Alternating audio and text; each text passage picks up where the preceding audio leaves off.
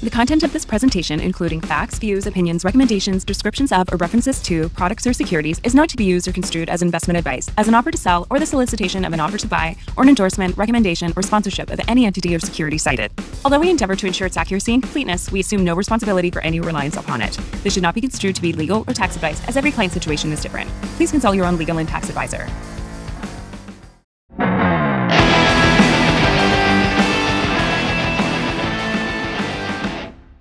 You're about to get lucky with the Bare Naked Money Podcast, the show that gives you the naked truth about personal finance, with your hosts Josh Shellick and Colin White, portfolio managers with WLWP Wealth Planners, IA Private Wealth.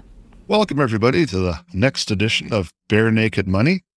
And Josh and I are sitting in our big comfortable chairs, and we're going to talk about things in a little bit of a different way this time. That sounds like it's going to be a little more interesting, a little bit more back and forth. And the title of this podcast is Doesn't Matter. And we've come up with a list of things that we're going to discuss and maybe pass judgment on as to whether things matter or not. Did I do a good enough job, Josh? Is that a good way to send this up? Well, I have to correct you. Maybe pass judgment. We're definitely going to pass judgment. We're going to pass judgment on everything. That's the whole point of this podcast. I apologize. I forgot to take off my safety before we started. My safety was still engaged. I'll take that off now. Yeah. We came up with this concept because we look at a lot of the stuff that's out there and we just think this does not matter. It's either completely irrelevant, it's misleading, there are issues with it, it's wrong.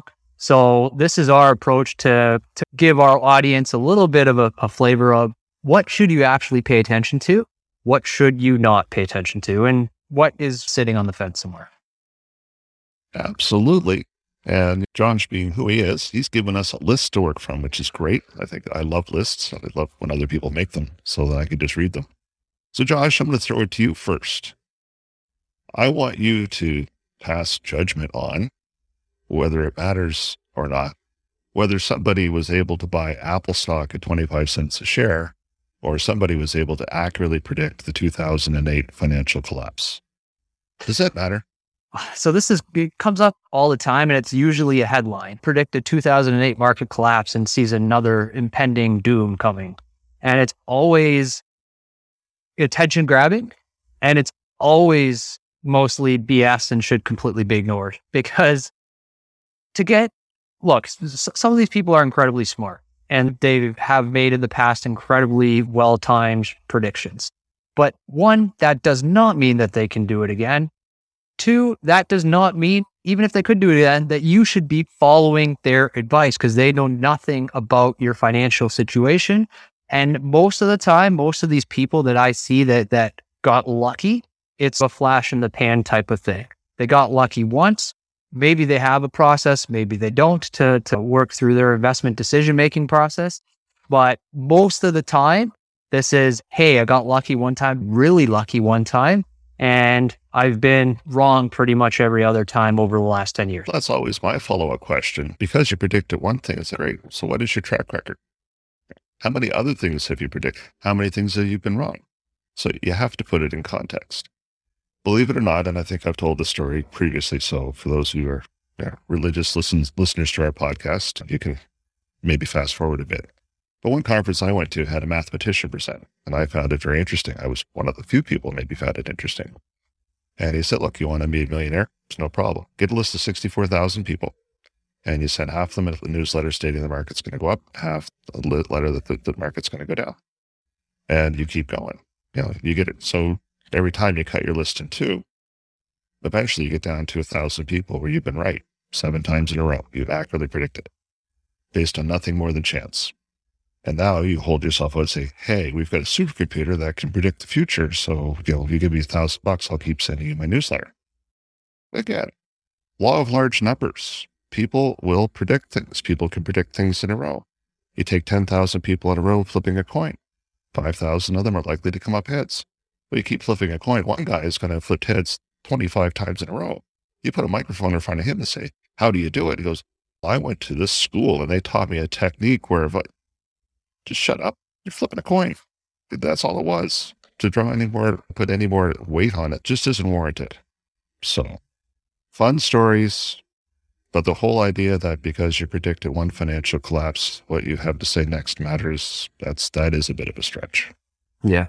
So another market related headline here, Colin, that often comes up, and I often hear people tell me markets are at an all-time high. What should I do? So Colin, to you, markets are at an all-time high. Doesn't matter. No, it doesn't matter, because you were the one that educated me on this, Josh. I think it was 32% of the time the market trades at an all-time high. Yeah, it's about a quarter of days markets making an all-time high. Yeah.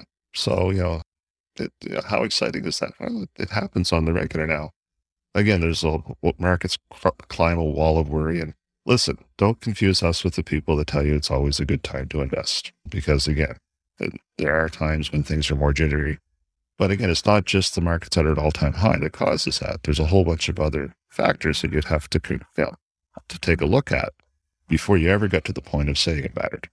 And that's going to be a bit of a theme. Does any one thing matter?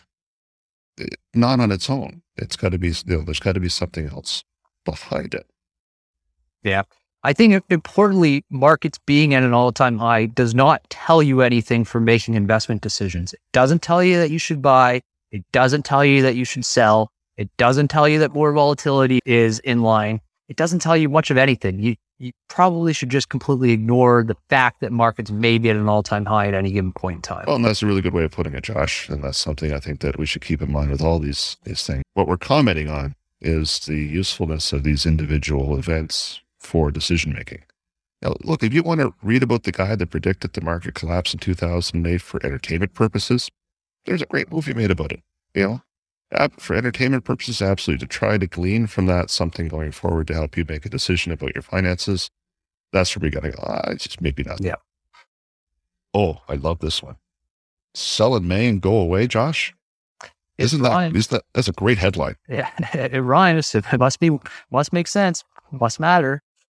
Unfortunately, I'm very dubious of this one. So let me tell everybody, the numbers would suggest that historically, the best time to invest or the best time to sell some of your investments would be throughout the summer months.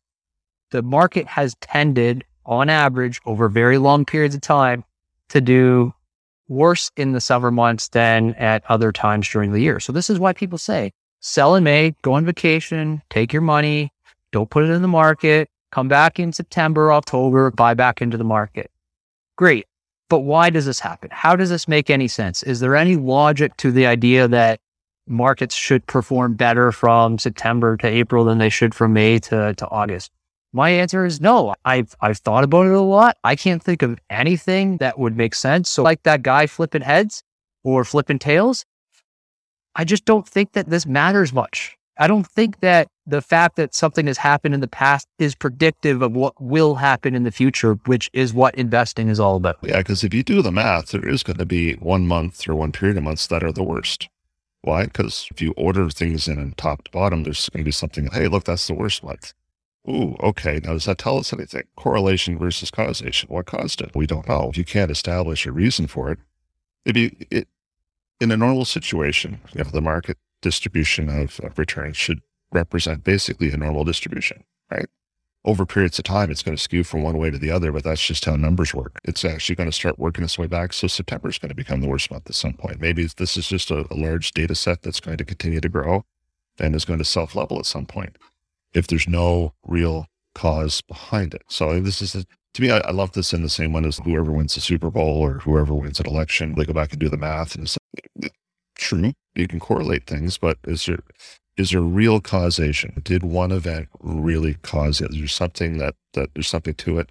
And like you, Josh, I've been at this a long time, and that sell may go away is a great headline, and I see it every year multiple times, but I've never found any actual proof or any reasoned argument that there's a causation behind that headline. So this doesn't matter. Very definitive there. So took my safety off. Yeah, good. I like you better on Hinge like that. So here's a one for you, and I'm going to add some context around it for you, Colin. So interest rates, the level of interest rates, do they matter when you're looking at the stock market? Do interest rates influence the stock market in any way? Do they matter for the stock market? I think at any moment in time when someone's making a choice about deploying capital, what their ability is to get a fixed rate of return can influence a decision. With the caveat that I think in the moment when people are making a decision, like right now we get somebody, I've had the phone call today. I've got a bunch of money sitting in my bank account. I'm basically getting 0% interest on it, and I'm motivated to do something with it. That's a thing. That's what we call a causal relationship. Now, where I begin to squint a little bit is when people start anticipating interest rate trends. Then I say, okay, the anticipation of a change in interest rates isn't as effective as just making a decision in the moment. Now, so I think that in the moment, interest rates matter. What you think interest rates are about to do, opinions are like belly buttons. Everybody's got one. And you can, if you're on the wrong side of that trade, you could do yourself a significant amount of harm. Yeah, I think so. I think what it comes down to for me is, do interest rates matter for stock markets? Yes, absolutely. 100% they do, because the vast majority of the population, the investment population, uses interest rates as an input when valuing stocks, when valuing markets, when trying to assess, in much the same way that you talked about, trying to assess their investment opportunities. Now, what I would say is that interest rate matters, the level of interest rates matter, all else equal. So this is this wonderful term that economists love to throw around, all else equal. But higher interest rates, all else is never equal. Everything's always changing. There's always millions of things going on and interacting with each other. So if you have higher interest rates, maybe that's slightly negative for stock valuations, but that also probably means the world is growing faster. The economy is growing faster. So you have so many different things at play here that interest rates, yes, they matter, but maybe not in as simplistic a way that a lot of people look at them as interest rates up, bad for stocks. It's just not that simple. Oh, because it can be obliterated by, hey, a global pandemic just hit. What's more important in the news that day? Interest rates moved or a global pandemic? Sure. So it can get obliterated. And Josh, you do a really good job of pointing that out, that everything is in context. And so I think that to go back to I need a gong. I need some kind of sound effect. To go back to do interest rates matter for the purposes of making decisions on your investments in the moment on their own? No. All right, moving on. So somewhat related. So stock market valuations, and we hear a lot of metrics thrown around. There's data that is used often to encourage people to invest or not to invest, or to tell people that things are rosy or they're not so rosy. And so stock market valuations is coming up quite often. And one of the most prominent valuations that I see used is the price to earnings ratio, or the PE multiple. You can call it whatever you want. Colin, let me ask you, does this matter? I'm going to say no right out of the gate. And I'm going to start with my background as an accountant. I have worked in the corporate world for a short period of time, and I can speak Accountanese. So the ability for an institution to create a number is perhaps a little bit more common than the general public would be comfortable with. So on its own and on its face, price earning number, because it's so important, can be, I don't want to use the word manipulated, can be massaged. Because when you're producing an accounting statement, you have a range of reasonable assumptions that can be made, whether it's accruing expenses, deferring things. There's all kinds of things within the accounting profession that are set up to allow some rightful discretion to be used in putting together numbers. Everybody does it. And it's largely a very positive thing, but it can diminish the value of a single number such as price earnings, because again, on its own, it can be gamed. So you're talking about gaming the profit that is reported, or the net earnings that are reported for a company, yes. Right, Colin? Yeah. Gaming is a strong word. It can be shown that, There's the whole, and again, I've been in the room when they've done it. So, this is a bad quarter. Let's throw in the kitchen sink. Let's bring forward a bunch of expenses. Let's throw a bunch of stuff that, from an accounting perspective, is perfectly legit. You're not mischaracterizing the organization. You're not creating expenses. You've decided that, okay, we're gonna use our discretion to do a thing that's going to make us look good in the future. So these numbers individually sometimes can be misleading. So to say, back to our whole theme here, price earnings is at this level, this is good or this is bad.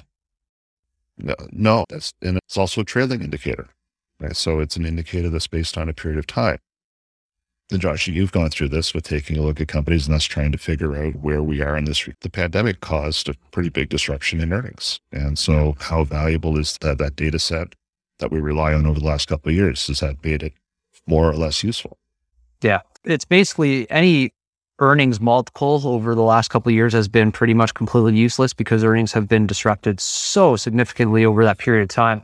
Now, you've taken a very micro view of this question, and I approached it or was thinking about it from more of a macro view. Okay, let's look at the US stock market as a whole and its PE multiple relative to history. And people have been saying for probably the better part of 15 years, hey, the market is expensive relative to history. That's the way that we like to put it. And that's been absolutely true. So at an aggregate level for the market as a whole, does the PE multiple matter? The answer is yes, but maybe not in the way that people think and only in the really long term. There's been shown to be basically zero correlation between the PE ratio today or the valuation of the market today and the returns over the next year. So it tells you nothing about what you should expect over the next 12 months. What it does have a bit better predictive value at is telling you what you should expect over the next 10 years. And I say a bit, it's not like you can say, hey, PE multiple today is X, therefore next 10-year return is Y. But what you can generally infer is that higher valuations today probably means lower than average returns over the long term, say next 10 years. That's not negative returns. That's not terrible returns relative to other investments. It's just lower than average. So what's say if I have one data point and it's price earnings, can I make a decision based on that one data point? Make a decision? No. Make some inferences? Maybe. It influences the whole cookie. That's right. But it's not a cookie on its own. It's just one chocolate chip on that cookie. There you go. Yeah. So this is what we have. You're already laughing because I know where we're going with this. This is what we have a lot of fun with. Political party. Call-in doesn't matter. It matters because it gets under your skin so much, and I really enjoy getting you wound up. This is, again, I'm beginning to repeat myself maybe on some of these podcasts because I've only got a limited repertoire. But again, for me, politics is a lot like professional wrestling. People making a whole lot of noise with a whole lot of fake tan, trying to make something out of nothing, making a lot of noise, and not as impactful as they believe themselves to be, and frankly, not as impactful as many people think they are. And it's for a whole bunch of reasons. The policies introduced take a while to affect in day-to-day life. They can take a while to reflect in the markets. A lot of it's based on anticipation. But I would say to the extent that they influence people's optimism or pessimism, that optimism or pessimism, it is reflected to some degree in the market, but it all depends on what else happened that day. Whether there's an interest rate move the same day that people got more pessimistic. But I don't think it matters as much as many would hope that it did. Yeah, not much to add here. Ignore the political party, move on. Excellent. So we finally said all there is to say about political parties for now. This is great. All right. So this is actually connected. The next thing on the list is capital gains inclusion rate. Yeah. Does it matter? Yeah. So just to give everybody an understanding, so this is effectively the amount of your capital gains that you include on your tax return every year. So it is a politicized issue because the political party has some influence on what tax rates are and what different sources of income are taxed at what rate. I guess the answer is, does it matter? Yes, if I just have to answer very simply, but very marginally. I think, let me put it to you this way. If you said the capital gains inclusion rate is going from 50% up to 75%, are you going to run out and sell all your stocks? Are you going to stop buying a rental property? Are you going to stop investing in your personal business because you think the capital gains inclusion rate is somewhat higher? Probably not. And with that said, this probably doesn't have much of an impact for markets as a whole. Maybe you see some knee-jerk reaction if this was announced, knee-jerk reaction overnight, but I think markets adapt and overcome quite quickly to it.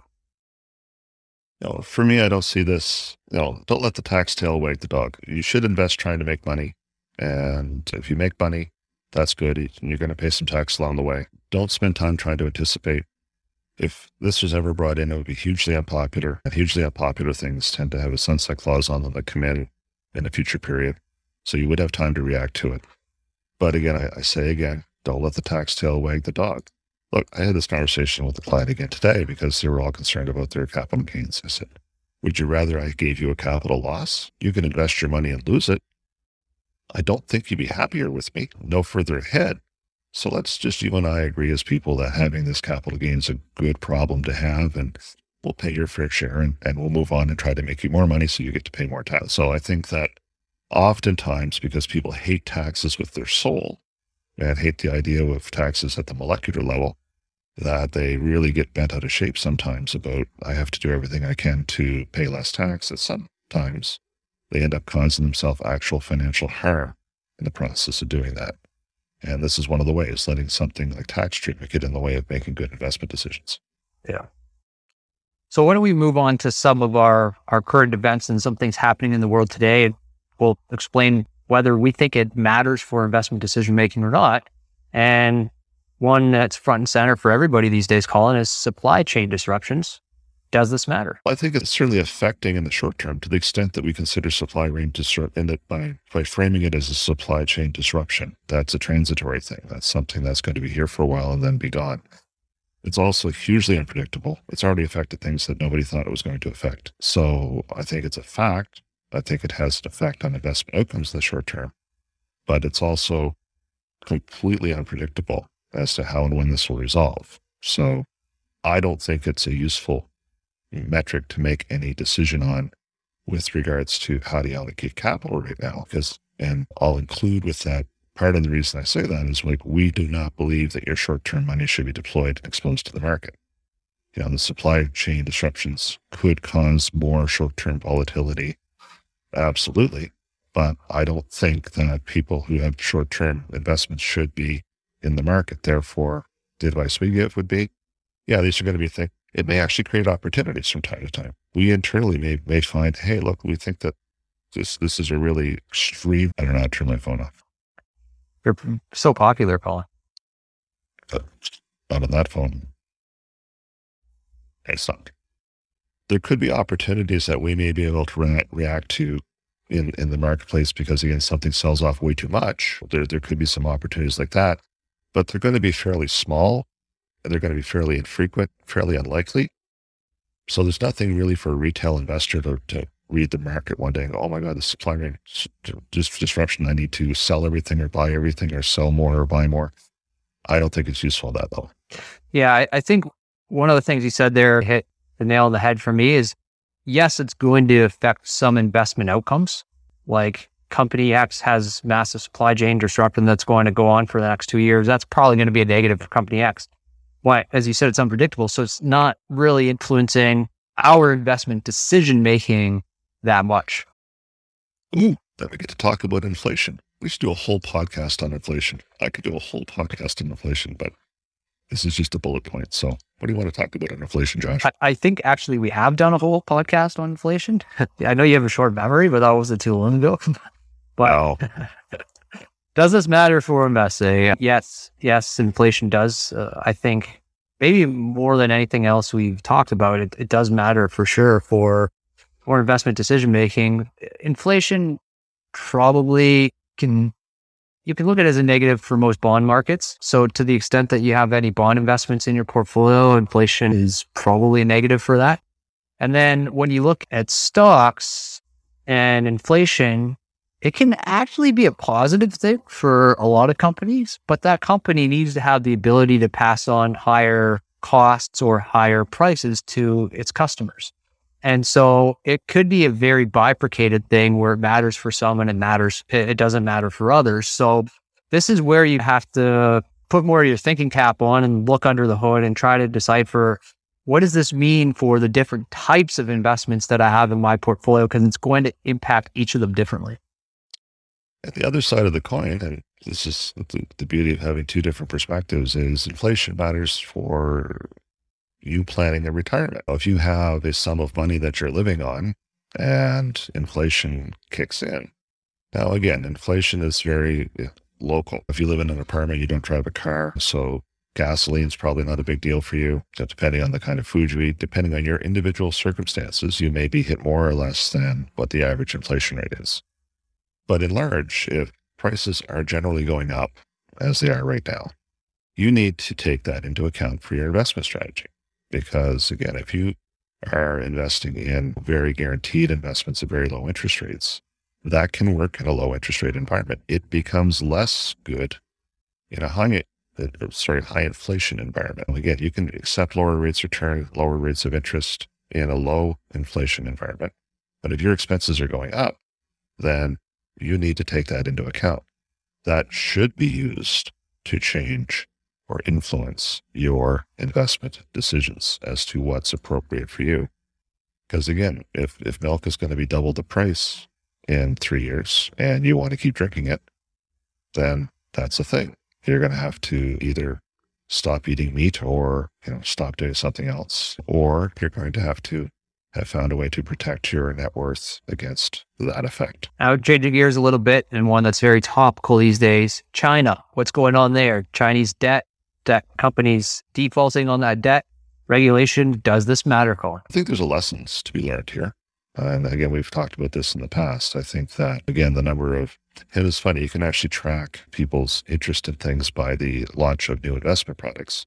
So the number of new China funds that have been issued in the last 10 years, because China's market, the share of market is growing, the size of the economy is growing, growth is a good thing, we should invest in growth, and all these products come out there. And so this, to me, there's a lesson that can be learned from this piece of information. And some of that is not to be quite so confident. And the systemic risk in doing things, meaning a government or an institution or somebody stepping in and changing the game, can dramatically affect investment outcomes. So you want to make sure that you manage that risk appropriately, not unintentionally make your portfolio fragile. But, I'll turn it back to you, Josh. What's your latest assessment on the actual market ripples of the actual events that have occurred in China? Yeah, it matters. Again, in very small pockets, it matters a great deal, I think. For example, if you had invested in Chinese technology companies that were listed on a US stock exchange, yeah, you're feeling the brunt of that right now, but I don't think your average investor is really doing that to a significant extent. So at this point, though, some of those ripples, like the debt issues and the regulatory issues, have not been felt by, I would say, most North American investors. That doesn't mean it doesn't matter. It does. They are potential issues, but I think they're at the periphery right now. And if they stay there, if they're able to be kept at the periphery, then I think we should be pretty well insulated here. But it matters. It matters. If I have to pick yes or no, does it matter? Yes, it does. Well, what say you to the astute listener who's going, hey, maybe this is an opportunity? Do you think that this is information that could be used to term this whole schmozzle as an opportunity? Yeah, so maybe. The point I made not too long ago was, if you're investing in China, you're basically at the whims of a political faction there. And personally, I'm not really that comfortable.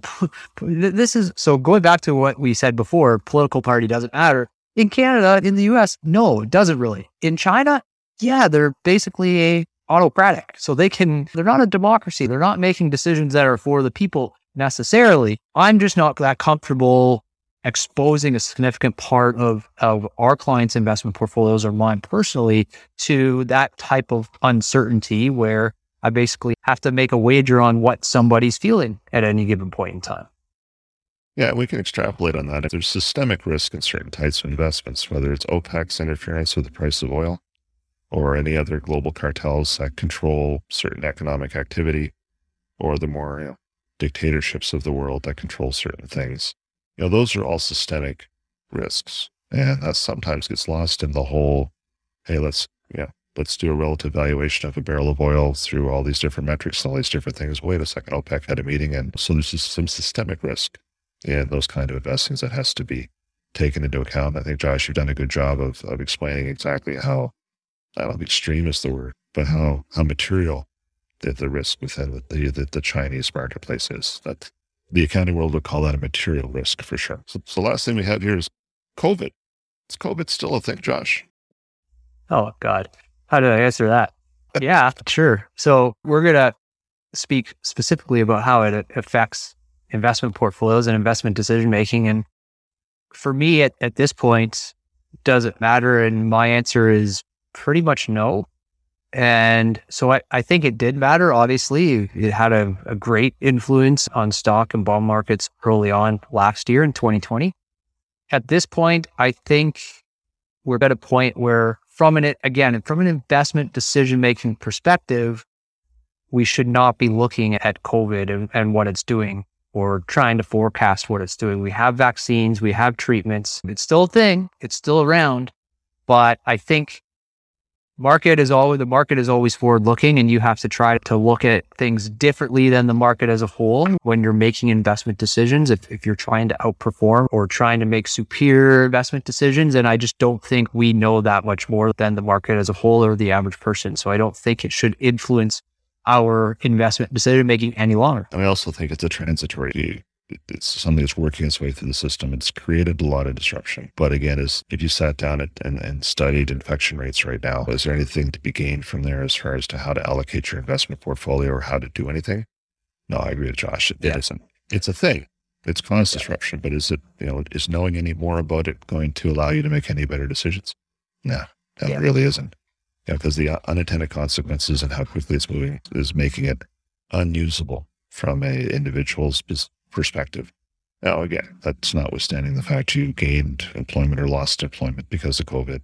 You can have personal circumstances, but again, that's not relevant to the, hey, how many people, what's the epidemiology telling us about COVID now compared to what it was telling us 6 months ago, making investment decisions on that information. So. Yeah, exactly. So ready for the big wrap up? Yes, sir. All right. One of the many lessons I learned in my career with sports experts, actually, I think they're still around, a retail outfit that I worked with while I was still in school, was that measuring anything based on one dimension can be very dangerous. And we've touched on this throughout our conversations today. But how I saw it happen in real life was all of the stores back in the day before computers were under a system where the managers were compensated and rewarded based on sales. And I'd be in the store, and our manager would leave to go to his weekly sales review with the owner of the store, and he would be desperate to pump up that sales number. And I was on the floor one night when somebody walked in and took a look at a big Universal Gym outfit we had sitting on the floor forever that nobody had been able to successfully sell. But because the manager was in his car on his way to driving to that meeting, and he was short about $700 from the sales he needed to present to the owner that night, one of his lieutenants on the floor figured, now's my chance. So he actually sold that piece of equipment off the floor at below cost. And the manager showed up to the meeting having met his sales target and was rewarded handsomely for it, when in fact they had just lost money on a very big piece of equipment who had been sitting on the floor for quite a while. So the lesson I learned there that applies here is measuring anything in one dimension, measuring any single thing, is fraught with problems. And as Josh brought up earlier, nothing happens in a vacuum. Interest rates don't move in a vacuum. They move inside the organic organism, which is the global markets. And because of that, you cannot use any one piece of information with a lot of confidence to make decisions. Did I miss anything, Josh? I think that's a great wrap-up, Colin. All I heard was incentives. Do they matter? Yes, they absolutely do. Thanks, everybody, for listening. Have a good one.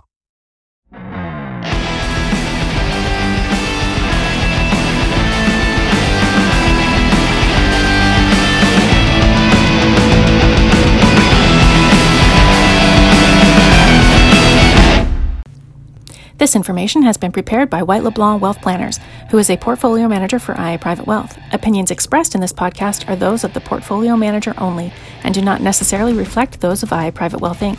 IA Private Wealth Inc. is a member of the Canadian Investor Protection Fund and the Investment Industry Regulatory Organization of Canada. IA Private Wealth is a trademark and business name under which IA Private Wealth Inc. operates.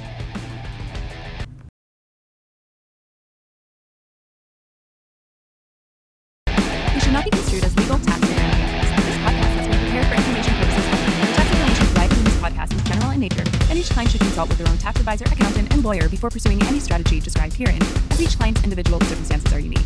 We've endeavored to ensure the accuracy of the information provided at the time that it was written. However, should the information in this podcast be incorrect or incomplete, or should the law or its interpretation change after the date of this document, the advice provided may be incorrect or inappropriate. There should be no expectation that the information or the